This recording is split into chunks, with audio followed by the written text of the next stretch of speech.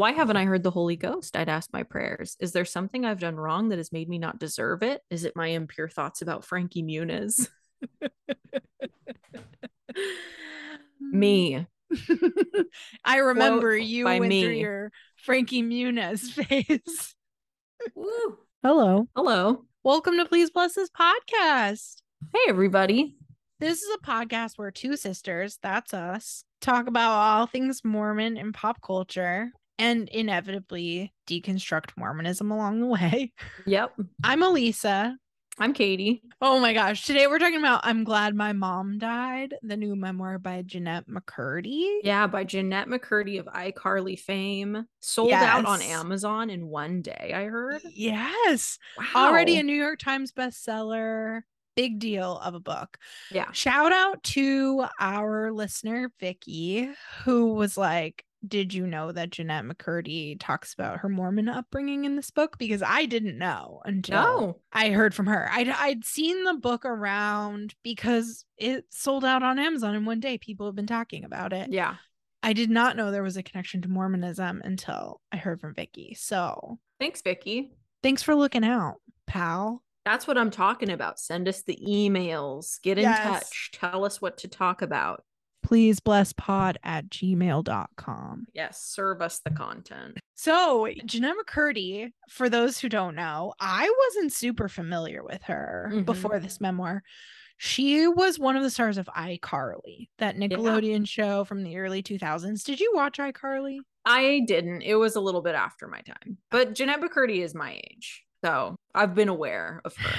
I actually watched my first episode of iCarly ever this morning in preparation for the podcast. I was like, I feel like I just need a little taste of what this show is. And it was excruciating. Yeah. I mean, I've definitely watched it. I remember her character, Sam Puckett, being very like slapstick. She's aggressive. Yeah. Yeah. She's like pushing people around. She's like a little bit of a bully, but like she's also really cute. Honestly, she pops on the show. Like I was more aware of Miranda Cosgrove just in pop culture for whatever reason. But when you watch the pilot, Jeanette McCurdy is a star. Wow. Yeah. Good for her. Her mom knew. Her mom. Oof, Katie. She knew. Sure knew what she was talking about. I also hadn't been aware that Jeanette McCurdy had a short-lived country music career. No, me neither. So I also listened to I can't say I listened to a couple of her songs because I could not get through a single one. Yeah. The number one top hit on Spotify I listened to also. Okay. But I already can't remember what it was called. The two that I listened to, and I selected them at random, were both I'm Singing About My Mama, which felt dark given what I know from this memoir. Ooh, yeah. Jeanette McCurdy's had this childhood and adolescence and young adulthood in the spotlight. And this memoir, I'm Glad My Mom Died, is all about that, but also about her abusive relationship with her mother and just some great little tidbits about Mormonism. Great little tidbits. So relatable to me in so many ways. She talks about Mormonism in a really positive light. Generally, like I think because she had this abusive upbringing and she was homeschooled and made to work from a young age, I think that she like felt like she could be a normal kid at church, and she loved primary, and she talks about popcorn popping on the apricot tree and how she was just so desperate to get there every Sunday. She has to like push everybody else out the door in order to get there. Yes. There's one chapter where she's describing what it was like when she was, I don't know, like 6, 7, and she's trying to get everybody in the house out the door so they can get to church on time because she's so desperate for those 3 hours where she's not at home with her family in this like really toxic, violent, abusive situation. That chapter was so stressful. I was listening to it on Audible. Yeah, and I was like, I know. Stressed. I was driving while I was listening to it, and she's talking about like cleaning up after her brothers, and her mom is talking about how she needs to go buy new pantyhose on the way to church, and she's just like, and she's trying to get her grandma out of the bathroom, and her grandma's in the bathroom on the phone just like shit talking everybody in the family. I It's just mean, chaos. she was the adult in a Yeah. household of 4 adults and 3 older brothers. Yeah. And that is like textbook abuse. Totally. But she's telling it from a perspective where she wasn't aware at the time No. that that's what it was. It was just like, this is my job to get everybody out the door to church. And it's Yeah. really heartbreaking to Yeah. listen to. Totally. I know. It's like that's exactly the type of abuse her mom used. It was like, you are in charge of making sure that my feelings are Are you more important than anybody else's. right. You need to Yeah. make sure that I am feeling good and that you're Mhm. doing all the right things. And And your you also dad need to is, make sure that we have money yeah, because they didn't yikes. without her. Yeah. Everybody in the house worked low wage jobs. They lived with their grandparents Mhm. and they needed her to go work that cute little Disney face. Mhm. Nickelodeon face, excuse me. Nickelodeon face, very different. Pardon me. And yet not that different, probably. One other element of the home life that I thought was interesting and troubling was the hoarding. Mm, So she talks about how her mother, one way her mental illness manifested is that she was a hoarder to the point that they couldn't even sleep in their beds. They were sleeping on like mats in the living room. So no one had privacy because the rooms were just filled with stuff. And even when Jeanette had a couple of acting jobs and could afford to buy herself a bunk bed, her mom filled it with stuff.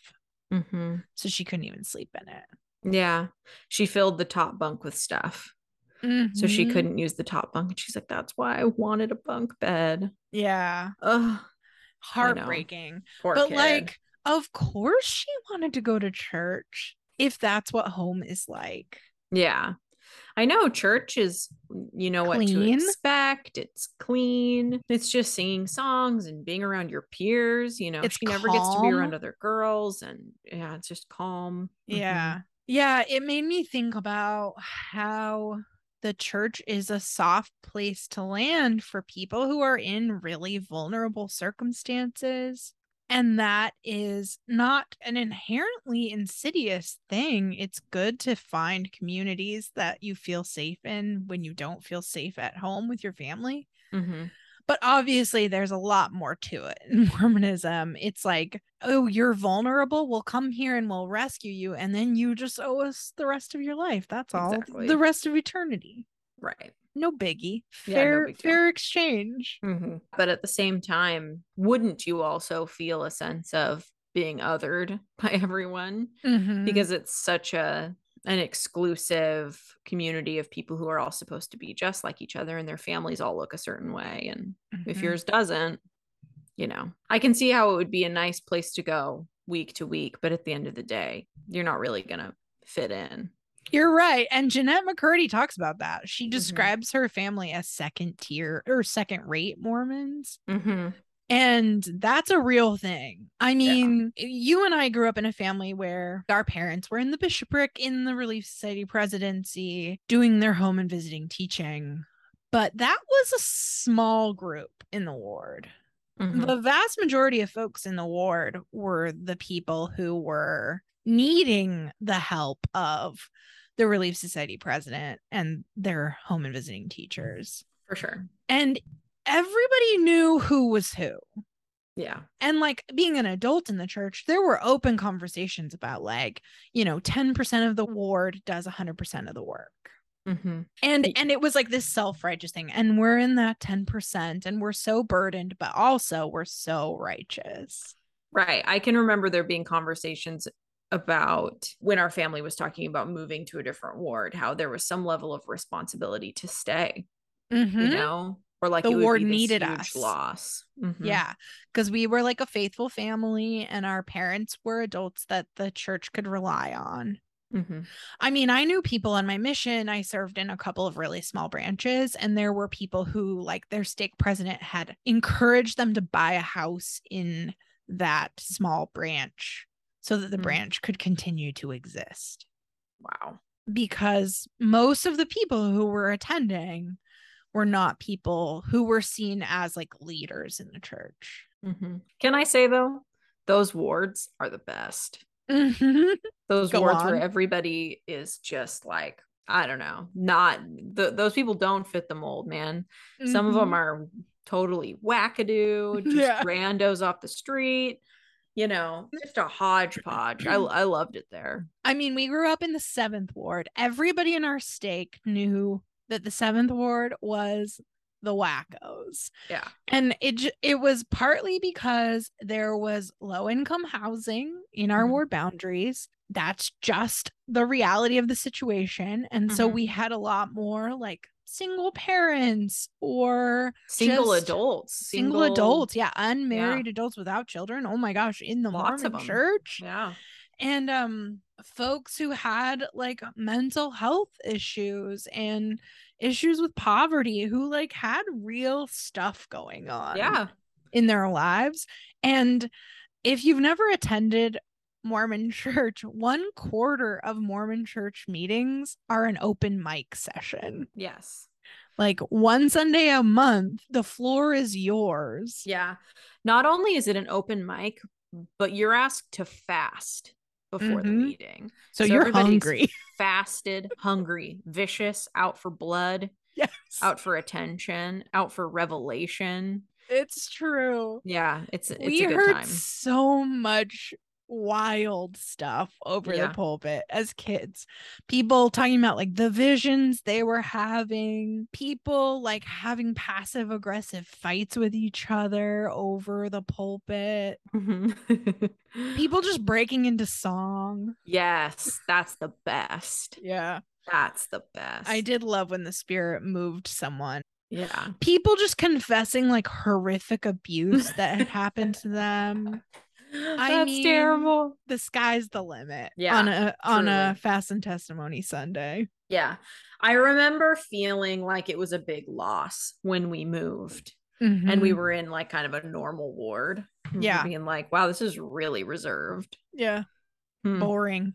Yeah. Where are the real people? There was a single older man and his single older sister were in our ward, and they hated each other. They didn't actually like even speak to each other except indirectly over the pulpit on Fast Sunday. And she was the ward organist. And if he got up, or if anybody got up and said something she didn't like, she would start playing.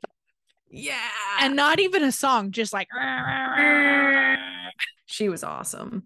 She would cut you off. Yeah. Off topic, he died a horrific death. Oh, did you know that? Oh, I know that. I know. We don't need to go into it, but I've just saying. It's not funny. We're laughing like we're monsters, but this person was just such a strange fixture in our childhood. He was this mean old man who said so much crazy stuff. I mean, like he would talk about women being whores in his testimony. He'd be like, "Oh, the church is so important because the world is filled with whores." Yeah. And I'm like 8 and I'm like, what is happening? Oh yeah, he was a scary dude. He was a scary dude. I remember too, if there were other like single women in the ward who he was attracted to, he would gesture to them to come sit by him. And everybody would kind of see it happening and just be like, whoa, he's making a move. Anyway, it was just a lot to take in as a child. Yeah. And yes, he did die a really gruesome, horrific death. And on that note, R.I.P. Brother K.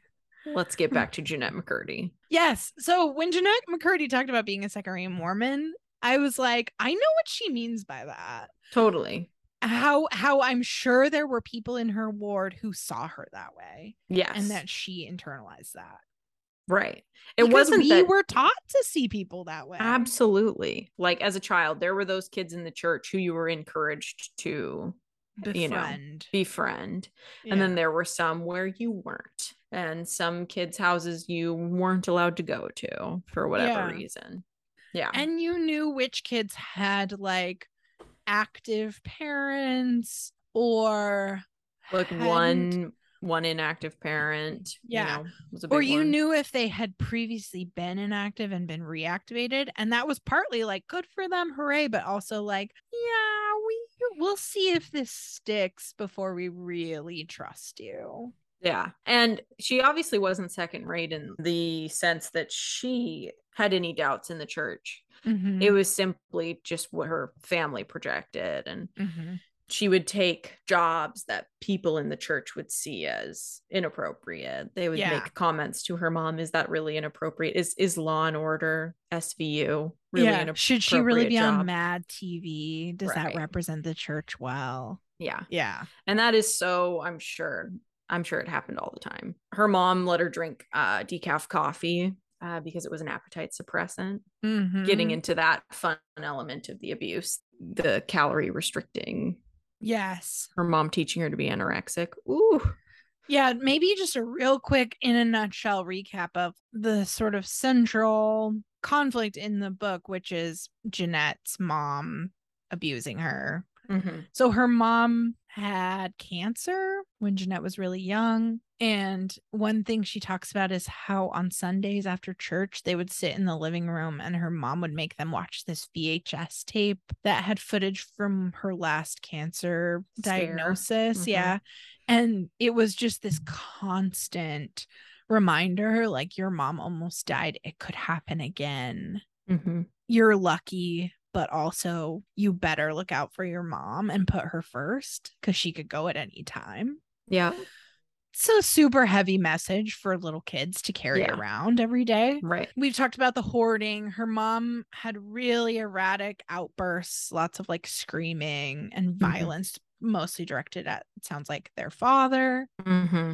Like you said, she encouraged Jeanette to restrict calories and to develop anorexia at a young age. And it was sort of like to keep Jeanette looking like a child. Her mom really needed Jeanette to stay a child. Mm-hmm. Yeah, it started when Jeanette started to develop, when Mm-hmm. she hit puberty, and it really freaked her out. She knew at that age, because of things her mom had said, that she would get less jobs if she were to appear any older, because she looked young. She could play little kids, and what's better than that? They don't have to hire a little kid. They can hire a teenager. That's great. Mm-hmm. What's really freaky that I noticed as I was reading the book was that the way she worded it was, is there a way that you can stop this? Like, stop my development. Mm-hmm. And her mom's like, well, here's this thing called calorie restriction. And the crazy part is, from what it sounded like in the book, she ended up not starting her period until she was like 16. Yep. It So it kind of was did work. working. Yeah. And there were like doctors and friends of the family who Jeanette heard say to her mother, like, we're worried about Jeanette. She might be anorexic. She's really underweight. And her mom brushing it off and basically being like, don't listen to those people. You're doing so great. Right. Another way her mom showed that she really was like obsessed with keeping Jeanette a child is that she demanded to like shower Jeanette and wash her hair until she was 17. Mm-hmm. And she would also molest her in the shower. Yeah. And call it like a medical exam. Mm-hmm. And she would bathe her with her teenage brothers. Yep. And that is really horrific. The parts about that, she just writes it like really unflinchingly. She's like, this is what was going on. And she talks about just kind of like floating out of her body. Mm-hmm. Very so sad. sad. Mm-hmm. And then there's just all of the emotional abuse, all of the ways that her mom's feelings and emotions and needs were driving like every single aspect of their lives. Mm-hmm. Even when Jeanette was old enough to get her own apartment and her mom was like, maybe I could spend the night. And what that meant was, I'm moving in. Yeah. So when her mom finally does die, Jeanette obviously wasn't happy about it at the time because she was still kind of in the thick of being an abused kid. And it felt like a tragedy. And it wasn't until years later when she's in therapy and talking about her relationship with her mom and her therapist calling it abuse that Jeanette sort of realized for the first time, like, oh, what happened to me wasn't okay. And in that moment, she said, she resisted. She like ran out of the therapist's office and never went back. She ended up working with another therapist later. But she talked about how like she couldn't accept her mom being abusive because that meant she had to like reframe the entire foundation of her life. Like if her mom wasn't doing all the things she did for Jeanette's benefit, for her good, then how could she even begin to comprehend the choices that had led her to where she was? Right. And that's the way the whole book is written. It's written from the perspective of the child who doesn't understand. You know, she doesn't say that she was abused. She just says what she did. Yeah. She's just sort of matter of factly narrating. And then mom Yeah. said this, and then she touched me this way, and then Mhm. she told me to stop eating. Mhm. Yeah.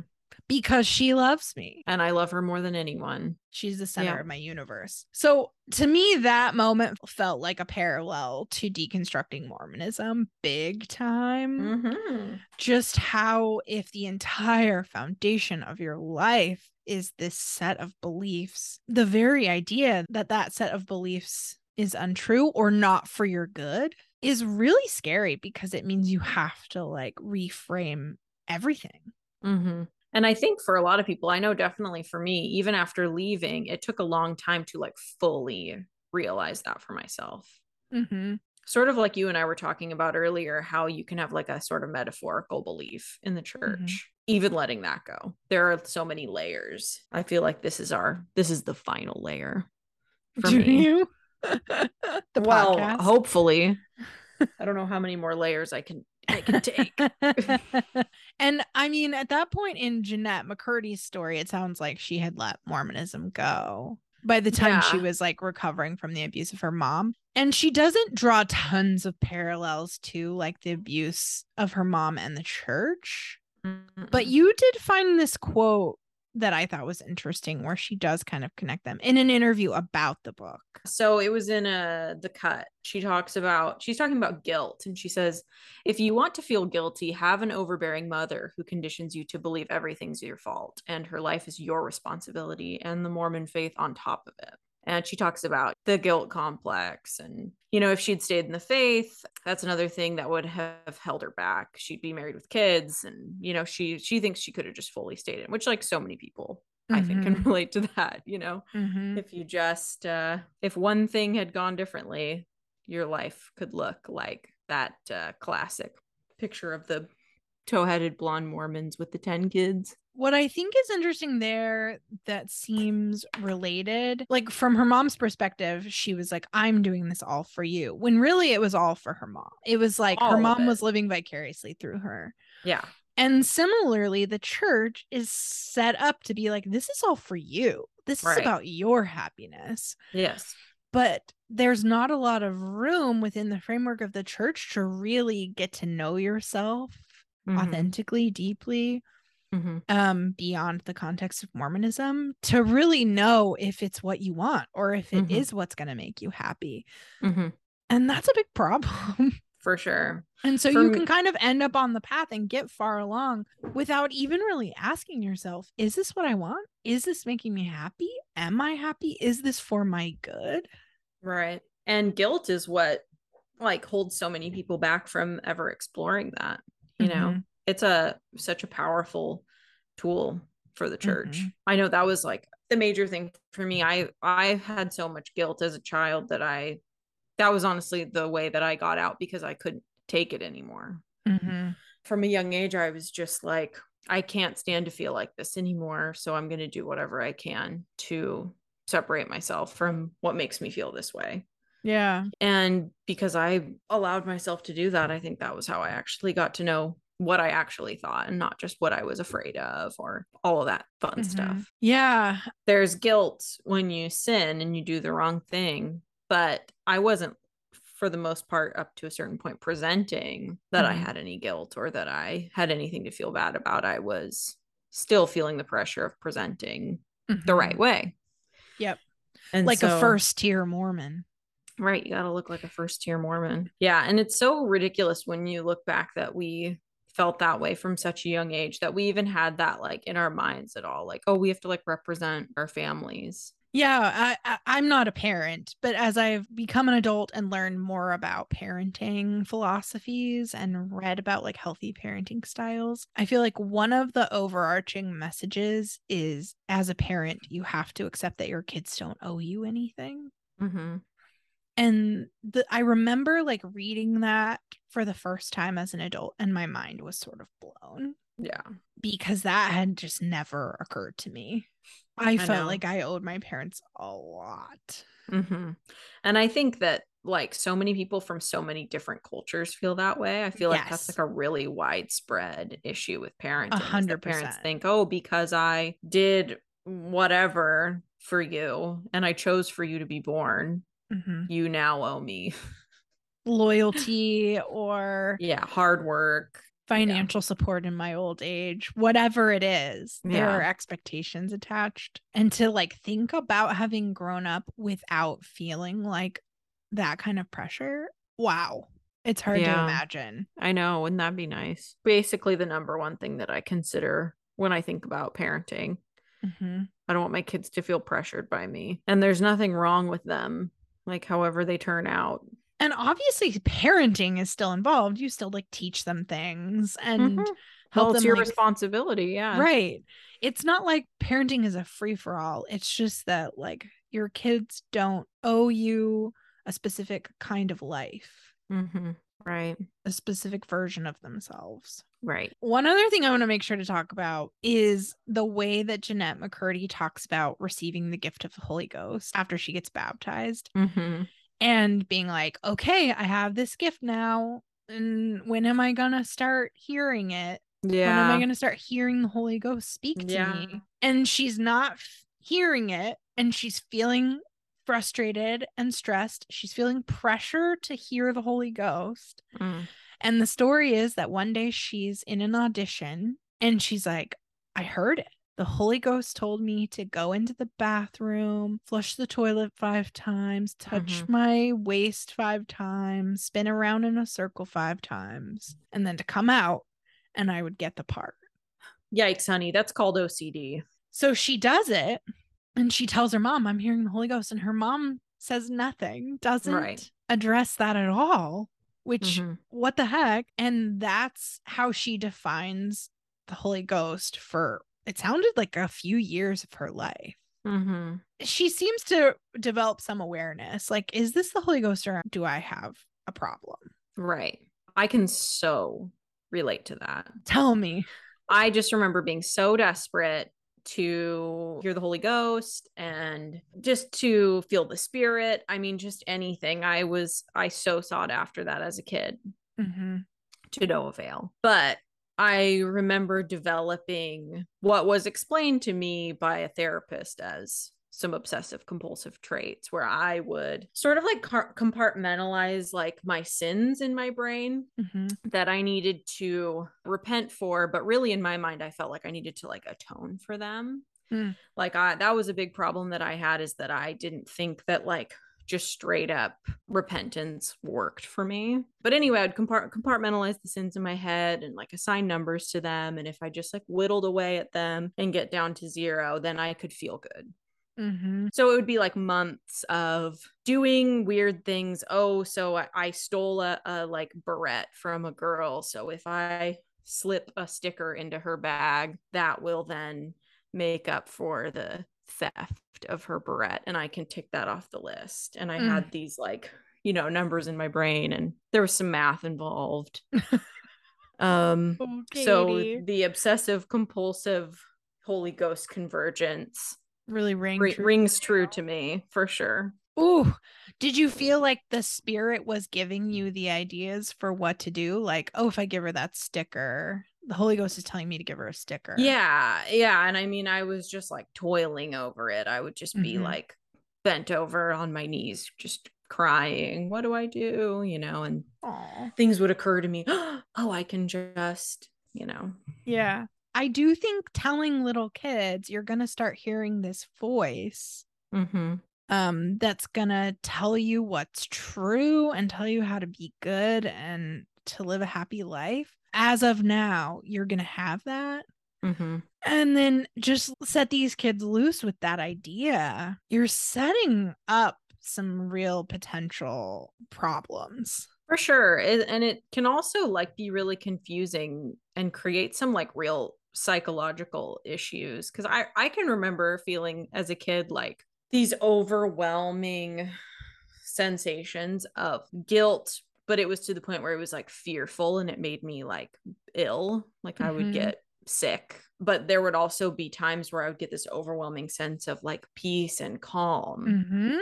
And I thought that they were faith related, the Holy Ghost, the Spirit, etc. When really I was like going through like really, really terrible like mood Emotional problems. distress. I was Yeah. in emotional distress for sure. Mm. But for a long time, you know, didn't get any help for it because I thought it was just like this was like my own spiritual experience. That's how the And spirit not was like a working. child having a mental health crisis. Yeah. I would experience it by, if I had like a question that I was praying over, needing answers to, I would read the scriptures, but I would open them randomly, read until I felt like there was some clue I could use to answer my question. And then I would call that the answer. Yeah. So it was like, oh, I found this scripture that has this date. Well, that date's going to be significant. Or it's about like staying where you are. That means I shouldn't move for this job. Or like, I would just use it and search for signs in that way. And the problem is, I'm really good at that. Like, I have a PhD in textual analysis. I can find clues in a text if I want to. Yeah. So I was like, oh, it's working. Mm. When it was really just my own creation. You're just real smart. Oh, except also real dumb. One other way that the teachings of the church set you up for potential problems when it comes to the Holy Ghost is that you're told that if you're not getting an answer, it might be a stupor of thought. That's like a phrase in the scriptures. If you're feeling like a stupor of thought, it means either that the answer is no or that maybe you're unworthy of an answer. Anyway, right. It's a little vague. So that's like, important to mention. Yeah. Yes. Feeling like unworthy of an answer is a big deal. That was a huge thing for me. Well, and it reinforced for me why I wasn't having spiritual experiences, feeling the Spirit, hearing the Holy Ghost, why I felt like my pleas for repentance didn't feel like they were getting through. Yeah. You know? Right. No, I spent a lot of time asking questions, feeling like I wasn't getting answers, and then agonizing over what I needed to do to be worthy to get them. Or trying to understand, was that a stupor of thought? Does that mean the answer is no? What does a stupor of thought mean? Am I in a stupor? Like trying to gauge whether my lack of knowing the answer could be qualified as a stupor. Like it was a lot of mental gymnastics. Yeah. Looking for signs everywhere. I've always been really jealous of people who like seem to have an easy time with it. Like they can just, I don't want to sound like an asshole, but you can just convince yourself that you are like hearing all the things that you want to hear and like getting all the answers that you seek. It's just like, good for you, man. Honestly, I feel like I was seemingly one of those people who was getting a lot of spiritual assurances. I was smart enough to figure out a method, and my method was, like I said, open up a scripture, read till you find something you can call an answer, and then just believe in that. Yeah. And so I had this method that felt reasonable, so I could run with that. And because I was able to develop a method, I think I seemed for a long time like someone who was pretty sure of myself, pretty confident in my ability to hear and understand the Spirit. But when I look back on those experiences, I realize that that's not what was going on. I was intellectualizing my way through Mormonism to a point, and then obviously I would reach these intellectual barriers that were scary and frustrating and Yeah. Or I was having emotional experiences that were tied to all sorts of things. Like I would feel really happy at Christmas time singing songs about Mhm. Jesus because it's Christmas and I'm with my family and I'm singing songs. And I would think that meant 100 things that it didn't necessarily mean. For sure. I can relate to that a lot. You were taking what you could Yeah. from the situation. I've certainly never talked about this on the podcast, but I've also never talked about it to you. But when I got sober like 5 years ago, Mm-hmm. I very much relate to everything you're saying. The like opening the scriptures, looking for an answer. And like, I was very much right there Mm-hmm. with you. Like, Were you doing that with the church? mm-hmm. Really? I didn't know Yeah. that. Yeah. Well, I was having a full blown mental health crisis. Give a little And context because, like, okay. you got sober, but you were out of the church at that point. Oh, long out. Yeah. And Yeah. I was like 25, Mm-hmm. 26.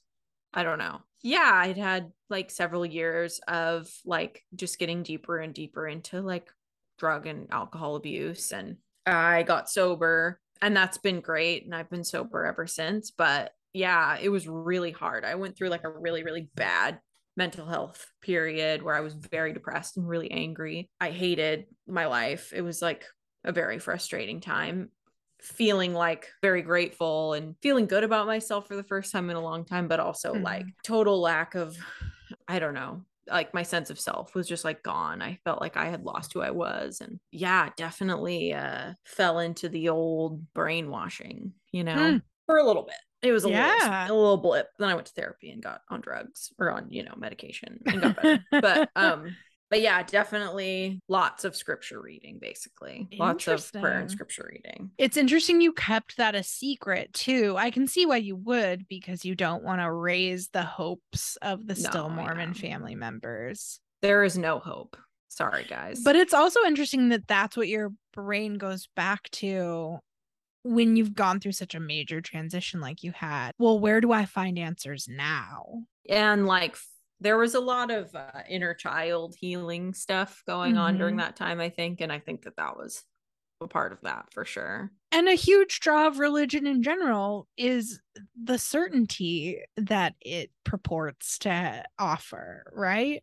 If Mm-hmm. you're in a place where you're like, who am I now? And where do I find a path? And how do I understand myself and the world? Well, religion is like over here. We'll Yeah. show you how. And that's really compelling when you're in a transition, when you're feeling vulnerable. And again, not inherently insidious, except that then they pile on top of it all this other shit, all the Yeah. homophobia, all the racism, all the like extremism and fundamentalism. And it's like, okay, well, maybe I could have thought of prayer as this healthy meditative practice that can help me to quiet my mind and Mm-hmm. get in touch with my feelings. But it gets so bogged down in all the other stuff. I mean, I felt like I had my own little special brand of whatever that was working for me and that I felt comfortable with and that was making me feel like at peace and giving me some sense of understanding. But I was like, this can't go any further. And at the end of the day, this is not in line with like my beliefs. Yeah, you know, sure. this ain't it, Mm-hmm. unfortunately. You can want it to be it as much as you want, but Mm-hmm. it's not. Do you want to read that quote you pulled from the memoir? Oh my gosh. Yes, I love this quote. Why haven't I heard the Holy Ghost? I'd ask my prayers. Is there something I've done wrong that has made me not deserve it? Is it my impure thoughts about Frankie Muniz? Me. I remember Quote you by went through me. your Frankie Muniz phase. Woo. Which When is I so read that funny. in the book, I was like, this is Katie. Which is so bizarre. He was like the most like 40-year-old little teenage boy ever. Like the most random us 90s kids. I don't know. We had it rough. Frankie Muniz, Aaron Carter. Aaron Carter. Ooh, that's a tough one. Yikes. That was another big Yeah. one for me. But yeah, no, I can really remember having dreams about boys. I was so boy crazy as a kid, and I would feel guilty about my dreams. I mean, really, I was not having impure dreams about boys. I would have dreams where I was with boys and I felt a quiver or Yeah, something, sure. But yeah, I'd wake up like, Now gotta I've go been back to set square back one. on my list. You Gotta have to do apply new this to the list. calculations. I Oh know. gosh. That's what it would be. That's rough, man. All in Yeah. all, I would say this was a great memoir. I really enjoyed reading it. Mhm. Obviously, the Mormon aspect of it is just a small piece Yeah. of the larger story, but the whole story is really compelling. Yeah, I'm just like really rooting for Jeanette McCurdy. Good for her. Me too. Yeah, Yeah. definitely give it a read, give it a listen. We both listened to it on Audible, and that was really enjoyable. Yeah, she reads it herself. And Yeah, I really liked encountering the text that way. I just felt like I really got a sense of her voice. for sure. And everybody who was raised Mormon, I just feel a special bond to them. Hmm. So that just made me Yeah, enjoy it all the more. for sure. So basically, what we're saying is please bless Jeanette McCurdy and please bless this podcast. Please bless Miranda Cosgrove. Oh, yeah, her too. Yeah. There's an iCarly reboot, and Jeanette McCurdy is not a part of it. No, she's done.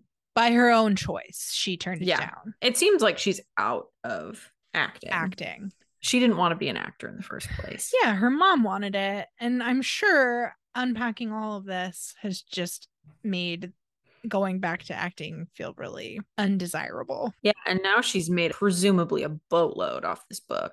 Oh, yeah. Yeah. I also heard that she's working on like a novel and a collection of essays. So I think she's really going down the writer path now. And that's great. She's a great writer. I honestly thought it was a really well written memoir, very unapologetic, direct, Yeah. unflinching. Yeah. It was very like straight to the point. She's a tough kid. Yeah. Okay, in closing, follow us on social media everywhere at Please Bless Pod. I love that I said in closing as if this is like a sacrament meeting. Yes. And email us at pleaseblesspod@gmail.com. Send us more episode ideas. Send us your thoughts and feelings. If you just like the podcast, we love to hear it. Oh, we love to hear that. We got a fun little Instagram DM last night and we were both like, oh my gosh. Yeah.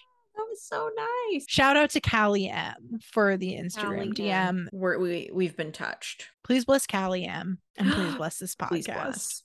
Amen.